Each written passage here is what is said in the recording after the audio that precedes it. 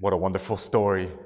We've heard it countless times growing up, and this is how I want to digest this wonderful feast. We'll look at it in three parts: the king, the three, and the son, which is aptly the title. The king, the three, and the son. Nebuchadnezzar is the king of Babylon, and Babylon is on top of the world.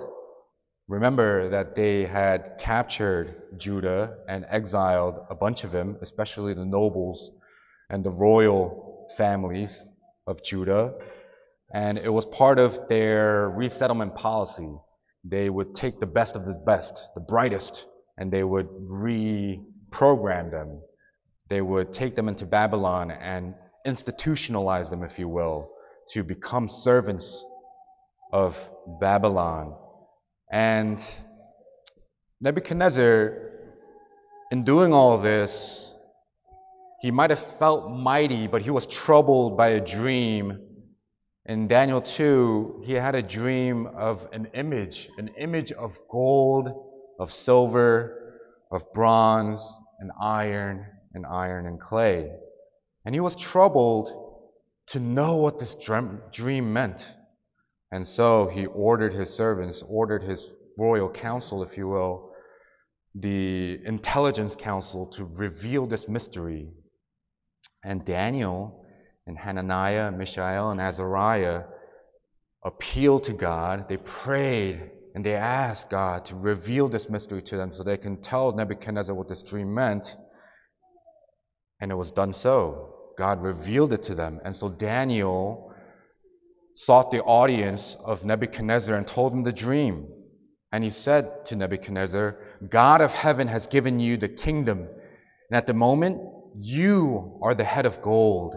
You rule over them all. And after you will be three other kingdoms, lesser kingdoms. But all these kingdoms will be struck by a rock. All the kingdoms of the world, in fact, will be destroyed by this rock, and all the kingdoms shall turn into chaff, and will be blown away by the wind, never to be seen. And this rock will become the only remaining kingdom, standing forever with no end. And Daniel said that this dream is certain, and the interpretation sure.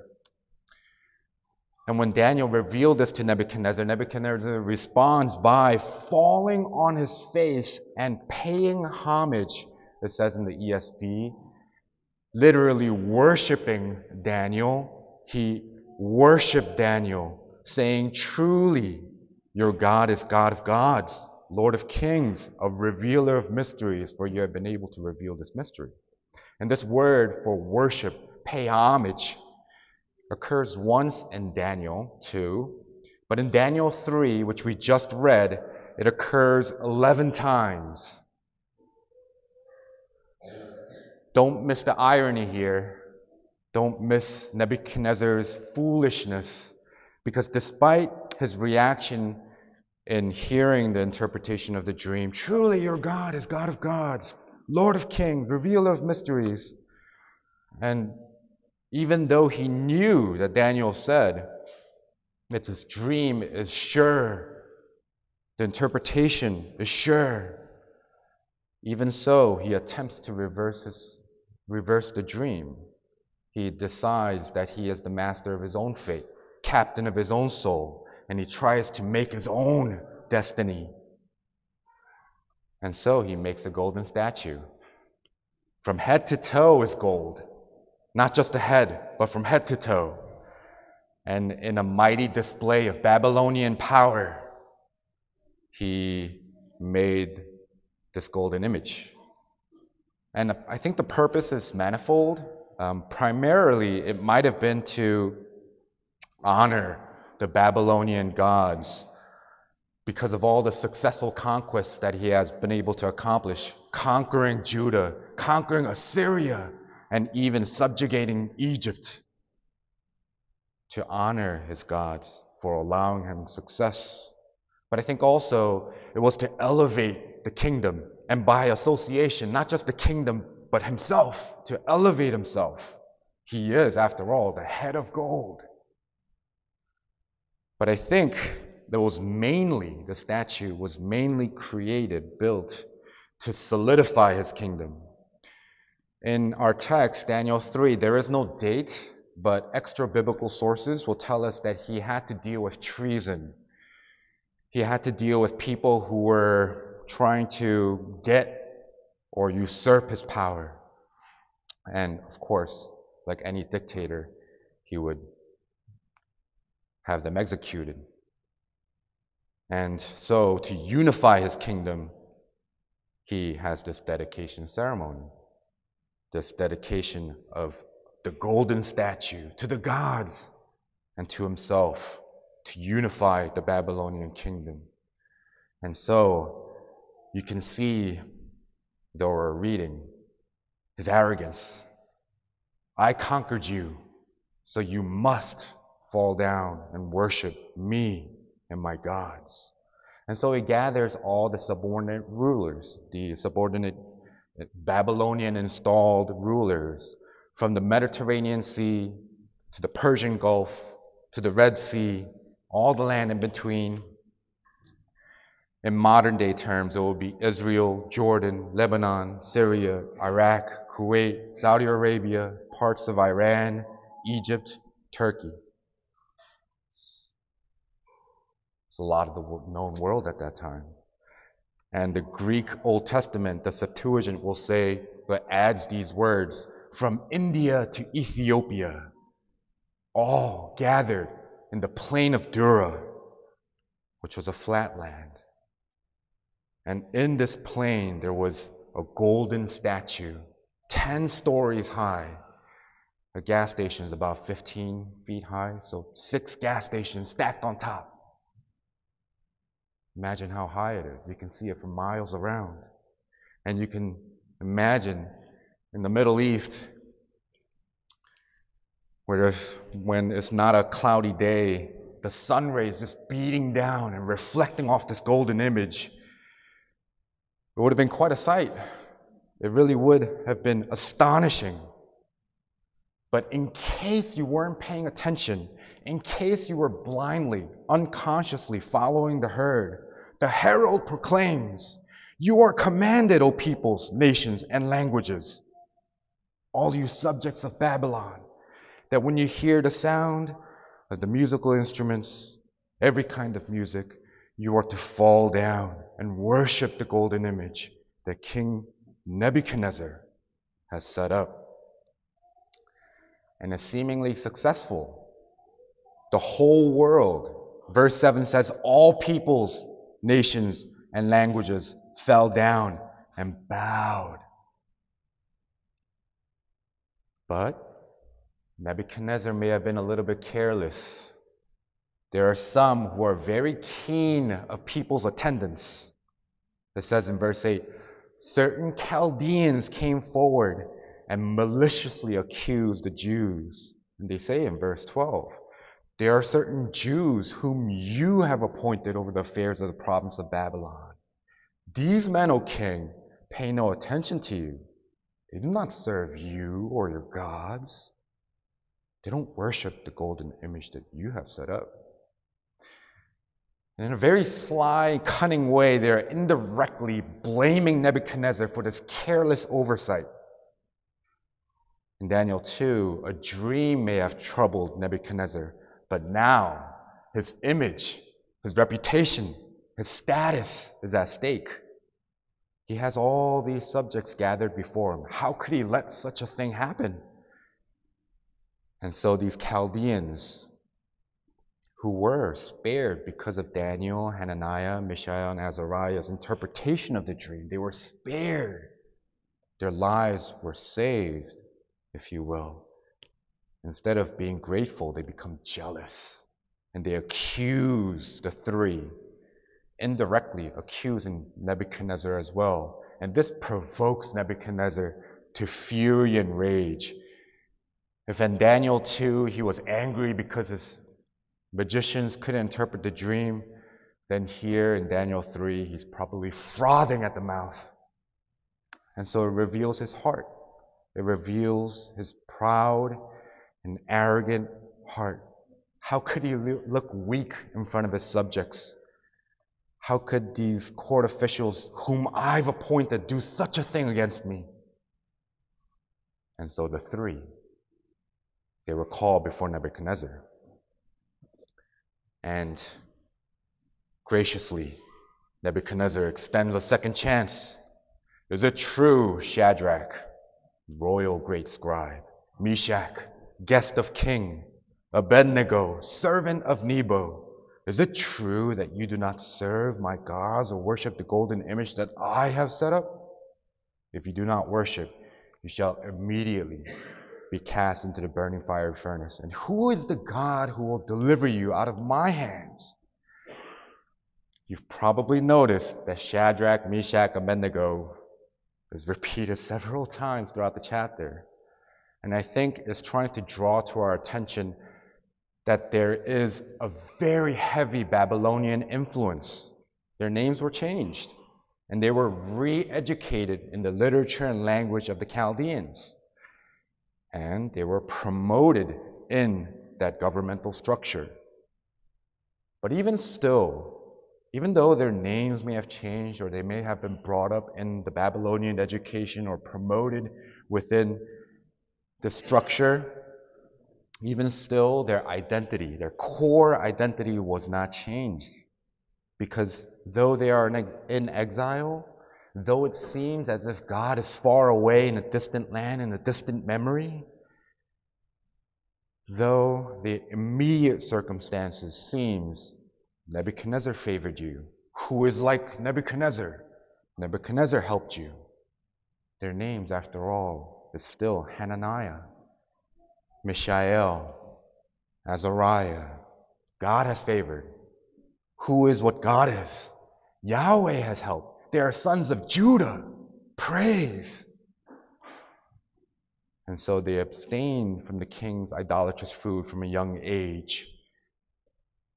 And even while they were just instituted into the royal council, the royal intelligence council, they prayed to God, not searching the Babylonian scriptures or Babylonian books, but they prayed to the Almighty God. And even here, in the plain of Dura, they were met with a seemingly new challenge, a new dilemma. The stakes are much higher. They're not just about to lose their positions and status, but yet again, their lives. There's a lot at stake here. The temptation might be to maybe reason and rationalize. Maybe if I do bow down, it's not a big deal. Everyone else is doing it. Maybe they can find some practicality behind, yes, bowing down now, but later we'll. They don't give in. In reality, it's actually the same dilemma all over again. There may be more at stake. They might be in a higher position in life, but what does it matter if you were to gain the whole world but forfeit your soul? Easy to say, hard to do. Where does their confidence come from? Where indeed is the source of their confidence? I can say with certainty that it's not by sight. It's not by sight. Because despite Israel seeing Egypt, the mighty kingdom of Egypt, brought to its knees, being delivered through the Red Sea, which was parted, carried on eagle's wings, as it were, and seeing and hearing the Lord descending as a mighty fire with peals of thunder on Mount Sinai, when Moses delayed for 40 days and 40 nights, they say to Aaron, "Up, make us gods who will go before us."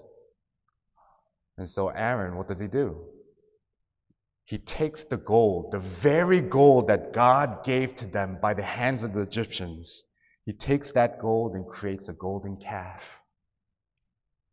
And in Exodus we read, "These are your gods, O Israel, who brought you up out of the land of Egypt." 40 days, 40 nights, too long. It was the proverbial straw that broke the camel's back. It was too much to bear. Their circumstances, it was too much. So where does confidence come from? Despite seeing all this, if they don't believe, where does this confidence come from? It's by faith. By faith. Despite circumstances, God promised to Abraham at 75 years old to bless him. I will make you a great nation. All the families of the earth shall be blessed through you. And despite his circumstances, being childless for 25 years, when he finally had a child, by faith Abraham obeyed, offering up his only son Isaac. And the angel of the Lord swore, I will surely bless you and your seed, and all the nations of the earth shall be blessed through you. Despite circumstances, God promised to Israel, his people, to deliver them from the hand of Egypt. Despite circumstances, being a runaway from Egypt, Moses, by faith, trusted the angel of the Lord appearing in a flame in a bush, who said, I will send you to Pharaoh, and you will bring out my people. Despite their circumstances, God promised to Joshua that he will be with him just as he was with Moses.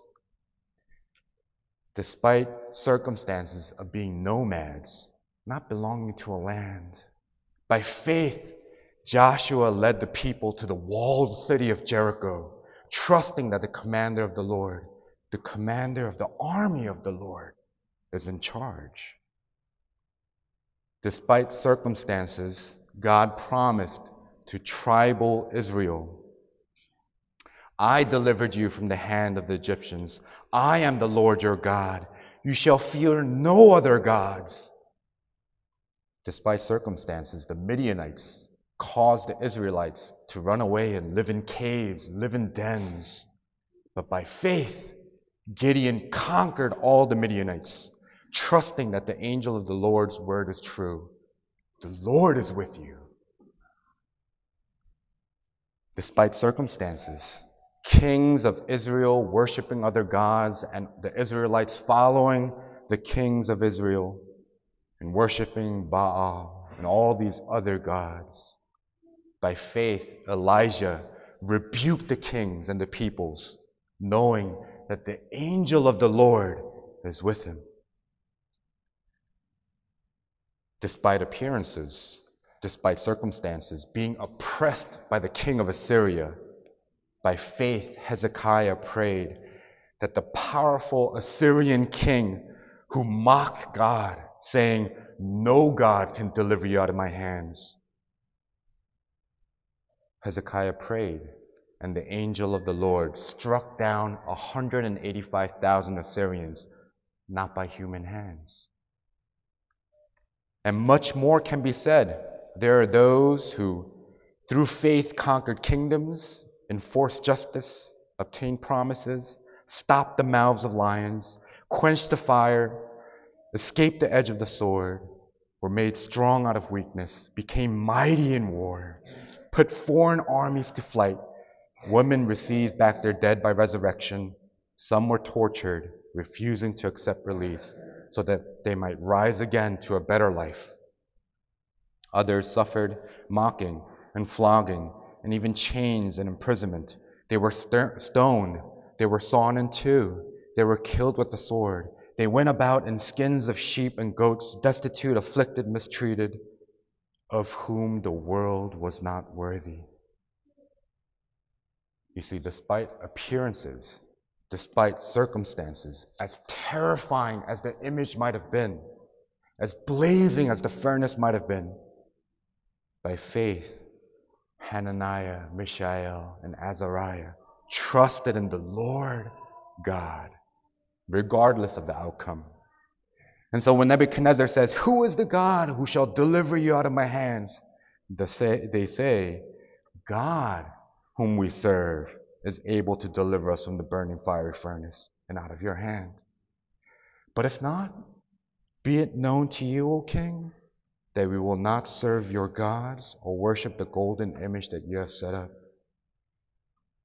You see, their confidence is not in themselves. Their confidence is in the Lord. We've read, I am the Lord, Yahweh, from everlasting to everlasting. I am the Lord, your God, who brought you out of the land of Egypt, out of the house of slavery. And because this is true, because I am your God, you shall have no other gods before me. Whether God would rescue them, that's not the main point. It's actually irrelevant whether God would rescue them. It's that God is God. So they resolved, we'll obey God and not men. And so Nebuchadnezzar, when he was faced with a loss of face, loss of reputation, he demonstrates irrational anger and unjust power. Hananiah, when faced with the threat of loss of their lives, they demonstrate God's sovereignty. God is God. He is the maker. He is the creator. He is the one who created them. And they cling to that fact by faith. So when the irresistible force meets these immovable objects, Nebuchadnezzar froths at the mouth and he orders the furnace 7 times hotter. And bound, they are thrown into the fiery furnace like lawbreakers. But in their midst, there's one, in verse 25, that says, is like a son of the gods. In verse 28, an angel is with them. Who is this son? Who is this angel? In the Old Testament, angels are mentioned throughout, but there is the angel of the Lord. And when the angel of the Lord, the angel speaks, he speaks as if he is the Lord, as in the burning bush. On their side of the cross, on Calvary, it's the pre-incarnate Son of God. On our side of the cross is the incarnate Son, Jesus himself. In a shadowy way, the same angel who appeared to Abraham is the same Jesus, the seed, the true Isaac who obeyed fully, offering himself up. The same angel who appeared to Moses is the same Jesus, the great I am in the flesh. The same angel who appeared to Joshua to tear down the walls of Jericho is the same Jesus who tears down the walls of our hearts to take the rightful place as king over our lives. The same angel who was with Gideon is the same Jesus through whom we are more than conquerors.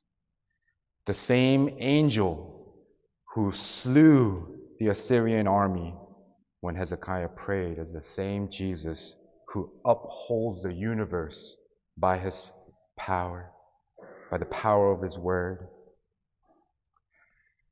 And the same angel who appeared to Hananiah, Mishael, and Azariah when they were thrown into the furnace is the same Jesus who stands in front of us to completely satisfy the fiery, all-consuming judgment of God. You see, and this is the difference between Christianity and all other religions. In other religions, you must obey, you must appease, you must climb the ladder, you must defeat your own heart, you must defeat those around you.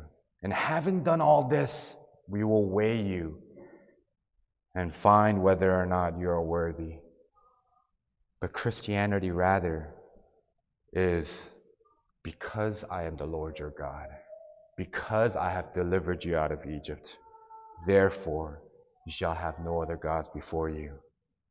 You see, it's because God says it is. Because God says, let there be light, there is light. Because Jesus says, Talitha kum, that the girl rises. And it's because God says, I delivered you. I'm the Lord. that we are delivered, and He is the Lord. And it's because Jesus suffered that I can suffer. He must suffer, actually. Other religions, it's strange for a God to suffer, but Jesus, He must suffer. So much so that in Matthew 16, when Jesus told His disciples plainly, it's necessary for Him to go to Jerusalem, suffer many terrible things from the religious authorities, be killed, and on the third day be raised. Peter took Him aside and rebuked Him. Far be it from you, Lord, this shall never happen to you. But what does Jesus say? He turned and said to Peter, get behind me, Satan. You are a hindrance to me, for you are not setting your mind on the things of God, but on things of man. It was God's eternal purpose that Jesus should suffer. It was necessary. And so on the night that He was betrayed, He agonized over what He should suffer. Jesus says, my soul is sorrowful, very exceedingly sorrowful, even unto death. And Jonathan Edwards, the great Puritan, in one of his sermons said this, the sorrow and distress which his soul had then suffered arose from that lively, full, immediate view which he had of the cup of wrath, that dreadful cup, vastly more terrible than Nebuchadnezzar's fiery furnace. He was brought to the mouth of the furnace that he might look in and stand and view its raging flames and see the glowings of its heat, that he might know where he was going and what he was about to suffer. This was the thing that filled his soul with sorrow and darkness, this terrible sight as it overwhelmed him. You see, it was the furnace of God's holy and just wrath. But he who for the joy set before him said, not my will, but yours be done. And so he endured the cross, despising the shame, because he saw us. He saw you in the city of destruction. And so he ransoms us to bring us home to the celestial city. You see, God doesn't save from a distance. There's no time mentioned here in the text again. But if I were to surmise, given the context and given the Septuagint, it's right around the time when the first temple was destroyed. And so Nebuchadnezzar, in his arrogance, after destroying the temple, who is the God who will deliver you out of my hands? It foreshadows the destruction of the temple, which John writes about. And the Word became flesh and tabernacled, templed, dwelt among us. This God, our God, the true temple, the true tabernacle, was willing to bear the full weight of God's just wrath by being in the fire. It's hotter than Nebuchadnezzar's furnace. It's God's cup of wrath. And on the cross, he satisfied God's just anger and said, it is finished. And on the third day, he rose again, and in power he was raised, such that all authority has been given to him. And he will come again. And on that day, with a mighty voice, we will hear, fallen, fallen is Babylon the Great. Alas, alas, you great city, you mighty city, Babylon, for in a single hour your judgment has come. And on that day, a new song will be sung. Worthy are you, for you were slain, and by your blood you ransomed people for God from every tribe, language, people, nation, and you have made them a kingdom, and they shall reign on earth. And by faith, we look to him, the founder and perfecter of our faith, laying aside every hindrance, running the race. At times we might be overstretched. At times it is burdensome. Sometimes we feel overworked, overwhelmed, overpowered, overthrown. We will be tempted to either despair. Does God exist? Does he even care? Or we might be tempted to become callous, God doesn't care. Why should I care? But just as gold is refined by fire, God doesn't allow it for no reason. There is a reason. Each gush of wind stokes the fire hotter and stronger. And the intensity of life, with each gush of new trying circumstances, it certainly does feel like too much sometimes. And we might be tempted to become like Nebuchadnezzar, rage against the world, rage against God. Or like the crowd, just be still, go along, play along, keep your beliefs private on Sundays only. Or we might feel bitter. I've served God all these years. What do I get? Some of us are in the furnace even now, but don't lose heart. Just as Jesus, the Son par excellence, learned obedience through suffering, us as well, we as well, as sons and daughters, we're called to learn obedience through suffering. Because we're God's children. And if children, then heirs. And if heirs of God and fellow heirs with Christ, then we suffer with Him, that we might also be glorified with Him. You see, Nebuchadnezzar demanded obedience, and yet he couldn't even protect his henchmen. His henchman was burned up.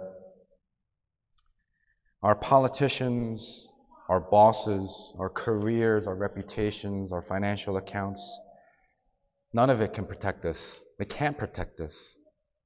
And not even our loved ones can protect us. There's only one who can undeniably, undoubtedly, definitively protect us. And we may not see Him now, but He sees us. To Nebuchadnezzar, from a distance, it looks like the Son of God, sons of the gods. It looks like an angel. But to Hananiah, Mishael, and Azariah, to saints throughout the world, throughout time, and to us, is God with us. Emmanuel, the Son of the true and living God. Not protection from the fire, but protection through and in the midst of fire. No other God is able to save in this way. Christians will suffer. It's been so from the very beginning. The prophets of old, and even right after the resurrection of Jesus, Stephen was stoned. And we might be tempted to say, what harm is there in bowing down and saying, yes, Nebuchadnezzar, or Caesar. Caesar is Lord. Have some decency, have some respect for yourself, save your lives. And such was the case for Polycarp, a disciple of Apostle John. And when met with such a circumstance, Polycarp says, for 86 years I have served him, and he has never done me wrong. How then can I blaspheme my king who saved me? And Perpetua from North Africa, a mom who had just given birth, her father, Perpetua's father, pleaded, be merciful to us, daughter, and live with us. Renounce your faith. And she replied, be gone from me, enemies of God, for I know you not. She'd rather be a spectacle in a Roman Colosseum than forsake her Savior. And there are countless others, the prophets, the apostles, the reformers, whether foreign or here at home. We hear all throughout history the words of Job echoed, though he slay me, yet I will hope in him. In the Westminster Abbey, there are 10 statues of 20th century Christians who lost their lives to the testimony of Jesus. And one such of the 10 is Mansh Mansamola. And she was born in South Africa in 1913. so more than 100 years ago, roughly 100 years ago. And she heard an Anglican priest preach, and she believed. And she attended baptism class to know more and be baptized. And her parents would not have it. They took her to the local witch doctor, and she was forced to drink remedies to cure her of this Christian demon. And to prevent her from going to baptism class, her parents would hide her clothes. And eventually it got so much worse, that they threatened to beat her. And at 15 years old, 15, her own parents took her to a lonely place and killed her. And that site where she was killed turned into a pilgrimage site. And through the years, people would take pilgrimages there to remember the testimony of her faith. And 41 years later, after her death, 41 years later, her own mother was baptized. I'm not telling you to be a martyr, but the word martyr comes from the word martyrion, which is testimony. Testimony. It doesn't matter whether we're a new Christian or a Christian for 86 years. We're all called to be a testimony. Even the founder of our denomination, J. Gresham Machen, says, the more we know of God, the more unreservedly we will trust in Him. The greater our progress in theology, the greater our progress in theology. The simpler and more childlike will be our faith. More childlike. So whether we're a new Christian or Christian for years, what you suffer, it may be unique, but how you respond must not be unique. It's not to minimize the martyrs of the past. It is a great testimony unto Christ. But we will all suffer. We may not necessarily have to be martyred or killed for our faith, but we will all have to suffer one way or another. And life in general is filled with suffering. Whether you're a Christian or not a Christian, life is generally filled with a lot of suffering and pain. But how you respond is different. You see, everyone will face threat of loss, a threat of suffering. And most losses, we can stomach it. Whatever doesn't kill us, right? Can make us stronger, we can stomach it. But some losses will just be too overwhelming. The loss of a dream, the loss of a home, the loss of status, the loss of financial security, or the loss of a loved one, or the biggest loss of all, the loss of life. When faced with such a loss, when in the furnace, it will consume you. It will thoroughly shatter you, psychologically, mentally, spiritually, emotionally. If you do not know Jesus, it will. If you do not believe in Jesus, please know that by grace, through faith, He wants you to trust in Him. Not because He foresaw something in you, not conditionally, as if you had to do something first, but simply because He loves you. And if you do believe, if you are bowing to something, know that our Father is a caring and loving Father. He disciplines His own children. It's because He loves us, He disciplines us. And in some seasons, He leaves His own children to temptation and corruption to show the deceitfulness of the heart in order to humble us and raise us to a closer and more constant dependence upon Him. So run to Him. Cling to Him. As the Father rejoices over the return of the prodigal son, run to Him. He waits to rejoice over you. And if you believe, and if you are in the furnace as we speak, know that He says to you, In the world you will have tribulation, but take heart. I have overcome the world. You see, Hananiah, Mishael, and Azariah's confidence is our confidence. And we will sing this hymn, which I graciously asked Anna to play, and Tom to include. How firm a foundation. We don't know whether God will supernaturally rescue us from our fiery trials, even our confession that says God in His ordinary providence makes use of means, yet He is free to work without, above, and against them at His pleasure. He may or He may not. The fire indeed had no power over the three. It says their hairs weren't singed, their cloaks weren't burned, and not even the smell of fire was on them. And indeed, even today, throughout the world, we may hear of Christians experiencing miracles. But even if He does not, we have a more sure word.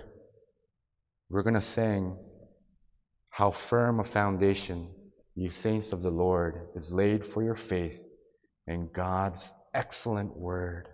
What more can be said than to you He has said, the soul that on Jesus had leaned for repose, I will not desert to his foes. That soul, though all hell shall endeavor to shake, I'll never, no never, no never forsake. There are fiery trials. Some of us are in it now. But truly, there's no other God who saves in this way. Fellowship with the Son in the furnace, knowing that one day there is prepared for us an eternal weight of glory beyond all comparison. Why don't we pray?